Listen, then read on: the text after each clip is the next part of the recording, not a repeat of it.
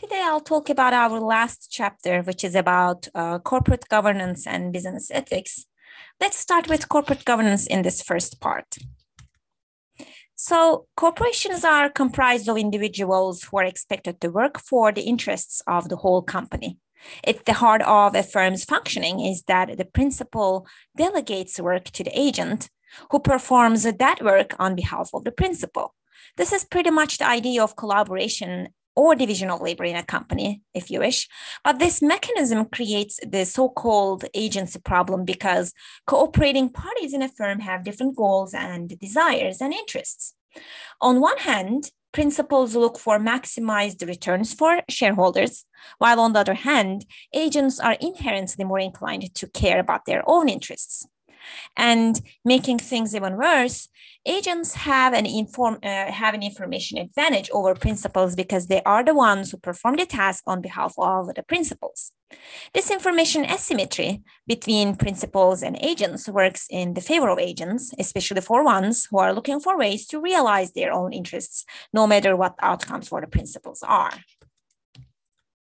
One way to mitigate these agency problem risks is to recruit good people for the business, people that can be trusted and have integrity.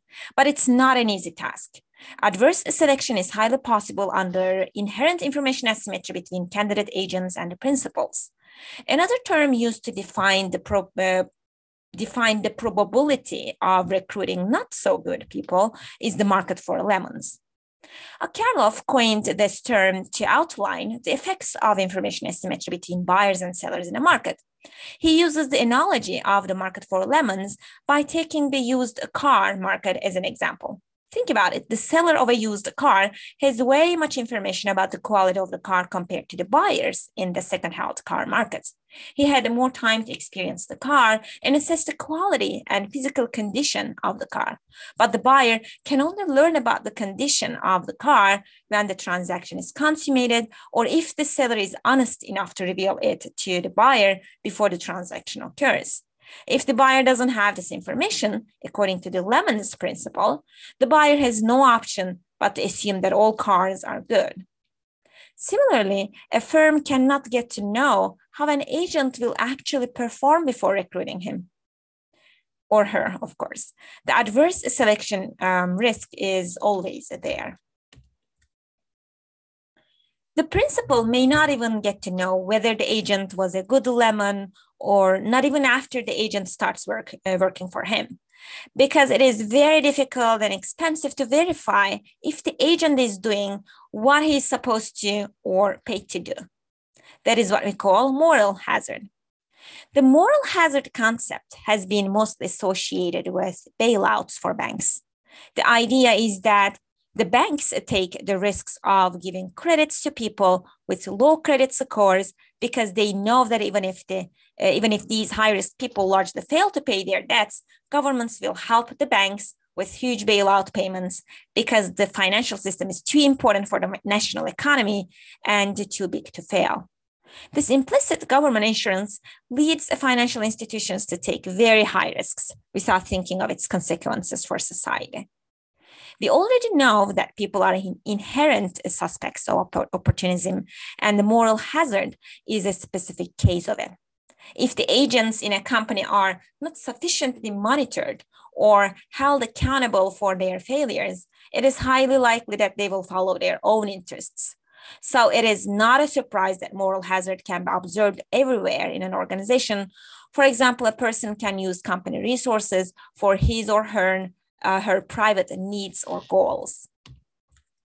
Take these two simple examples. The first example comes from your textbook. A scientist in a biotech company uses his time to work on a different project of his own, with which in the end, if he succeeds, he wants to start his company. He works on this project without his company's approval or knowledge. Not only he spends his time that is supposed to be spent on the company's project, but also he uses the company's lab resources. I found this a second example from a business ethics book. In this case, the guy works as a bartender in a bar. After having troubles with his managers and being not very happy with his pay, he finds a way to keep himself motivated. When his friends visit him in the bar and drink a number of beers, he discreetly and only charges his friends for one. According to the story, when one of his friends raised the issue, he laughs it off and says how wonderful it is to have a free drink. He also rationalizes what he does by unfair treatment he has received so far. So when agents are not incentivized or monitored sufficiently, they're prone to misbehave. This is why incentive and control systems are important and they need to work hand in hand to reduce the risks of opportunism. And we call control and incentive systems in general corporate governance mechanisms. Okay, as we talked about principals and agents, let's look at the broader picture and think about the relevant actors in an organization. Owner and CEO. In a typical organization, that's it. The owner and the CEO are the same people. They run the barbershop, they run a pizza restaurant. That is the business organization. They do the world of work for their business. There is no governance problem here because the CEO and the owner are identical. But of course, some organizations have employees and some organizations have executives and some organizations have a board of directors. They fit in between the CEO and the owner. What CEO and all the hierarchy below do is management. That is what you study in a business school: marketing, finance, accounting, operations, economics, all those things. CEO is the top of all these people down below. When we look at the bow, it's governance. If you think about it, the owners own all the assets, and governance is the way the owners control the use of their assets. And as this box implies, owners do not control the use of assets through the employees. They control the use of their assets through the CEO. CEO hires or fires general manager, for example. So governance is the process by which the owners control the use of their assets through the CEO, and the CEO does what he does with the owner's assets. CEO uses the owner's assets, so the definition of governance is from the owner to the CEO, and the management is from the CEO to the employees. As you may recognize, CEO is the only person who is in both loops. When we think of these layers of people, these are the ones who run the business. The CEO is elected to his job by the board. And when the time comes, the board of directors fires the CEO. But CEO not only runs the office for the board of directors, but also he runs the office for the people below him. So they effectively and efficiently work for the CEO in return. So governance is mostly dominated by the CEO and his actions and decisions. Let's draw a straight line and write CEO on both sides. Let's assume that the line represents all CEOs in the world. Below the line are executives and employees, all these actors we mentioned just a second ago, all exposed to different organizational structures. One end of this line, the left-hand side, is where the owner and the CEO are the same people. There is no distance between the owner and the CEO at this point, representing all the companies where the CEO and the owner are combined. At the other end of the line, the right-hand side, the owner is up there, and the distance between these lines represents the distance between the owner and the CEO.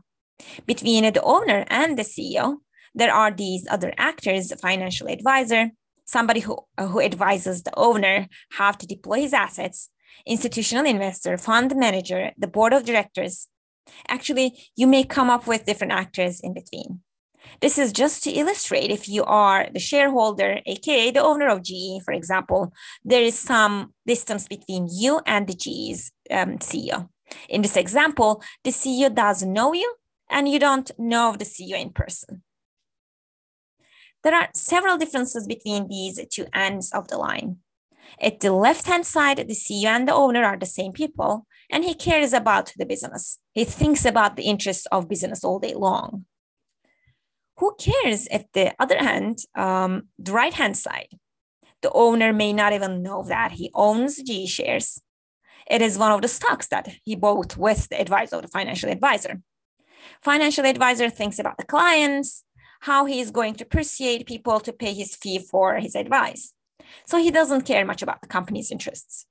When it comes to the institutional investor, he cares more about the performance of the funds he's holding, but not much about the interests of the company. All they care about is holding companies whose stocks increase in value. Then we come to the board of directors. Do they care?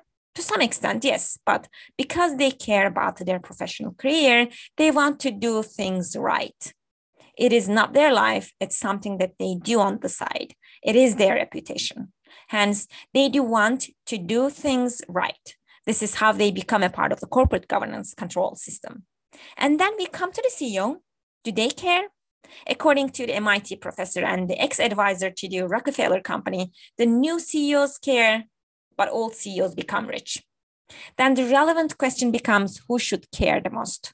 Owners have the skin in the game. They put money in the business. They drive whatever leaks from the other guys all the way up to them. And everybody else works for a fee. Look at these ridiculous examples. Before filing bankruptcy, many companies, including the recent failures, JCPenney, Hertz, Chuck E. Cheese, many of them surprisingly doled out over $100 million in executive bonuses. They did this to shield themselves from shareholders, the actual owners of the company's assets. We can justify these substantial payouts under crisis conditions, right? That's crazy. Anyways, this is the static view of governance, but over time, companies can move from one end to the other. Every company starts from the left, where the owner and the CEO are the same people. Even Amazon started here. Then what happens? As the business succeeds, the company needs cash to make the necessary investments to grow. The owner CEO goes to a bank, to venture capitalists, to a relative, or to investors in the stock market to find the necessary capital. Then the distance between the CEO and the owner begins to grow. Somewhere in between, the companies decide to sell shares to the public, the IPO. Instead of having private owners, the distance between the owner and the CEO increases. The company goes public for cheaper capital, and this requires the firm to have a board of directors to protect the interests of the shareholders. The founder owner can still be there and act like an owner, like Jeff Bezos. It may not be very clear who keeps the control at companies where there is a dominant founder owner with greatest equity compared to the public. But after some point, as you move to the other end, the owner may want to turn it over to the other actors and step down. What is the board of directors? The board of directors is comprised of insiders and outsiders who are elected by the shareholders. Inside the directors are the CEO, CFO, and other executives in the company. Outside the directors can be anyone, but most likely the executives from other companies. Here, for example, I copied the directors at Amazon from the company's website. As you can see, the outside directors are executives from other companies or ex-CEOs. For example, Indra Nooyi is the ex-CEO of Pepsi, and she started her director position at Amazon last year. But in theory, anyone who is not directly associated with the company, other than the internal board members, can be a director. Outside directors bring outside experience and perspective to the board, and they're expected to present objective insights to the firm-related issues and act as an independent mediator to solve any internal conflicts or disputes. But in general, these are the main responsibilities of the board: strategic guidance, CEO selection, evaluation, compensation, succession, executive compensation, making sure that financial statements are accurate and the company is in compliance with laws and regulations. Okay, the board of directors is one of the internal governance mechanisms that mainly does the control job in an organization, or at least is expected to do the control job to reduce agency problems, as we discussed at the beginning of the class. The second mechanism to reduce agency opportunism is compensation. Executive compensation draws a substantial media attention because CEOs are paid way higher than the employees in an organization. Look at the comment of the Clinton administration's labor secretary, Robert Rye. He thinks that such inequality in the capitalist economy makes the economic system rigged, so the government needs to tax the rich. In another example, you can see the change of CEO pay ratio over the years, and as of 2020, according to this source, CEOs make almost 300 times more than a typical employee. Then you make a quick search on CEO pay on Google, you will see many of these comments and figures. As CEOs are paid astronomically, hugely high salaries compared to typical working people, the next question we may ask is whether it's worth paying a fortune to CEOs. What is the relationship between CEO pay and company performance? The answer to this question, according to several academic studies, is yes, there's a positive relationship between CEO pay and company performance, but this relationship is found to be very weak. And given that scientists can torture data, so it confesses the results that they want, the question still remains partially unanswered. Being aware of these critics and as a gesture to shareholders, a trend in the corporate America has gained traction, $1 CEO pay. The idea of $1 pay has its roots in World War II America. At the time, in order to keep the economy mobilized, everyone was expected to do his or her part, and that included the nation's top business leaders. At the time, as a response, GE and GM CEOs, known as the $1 a year men, offered their services to the government for free as a symbol of wartime sacrifice.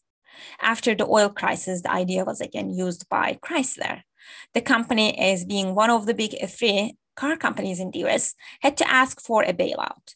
And in order to show that he was serious about turning things around, the CEO of the company reduced his salary to $1. Again, during dot-com crisis, a number of high-profile tech execs joined the $1 club as a gesture to the shareholders. Then it became so trendy among tech CEOs that Los Angeles Times deemed the move a new status symbol.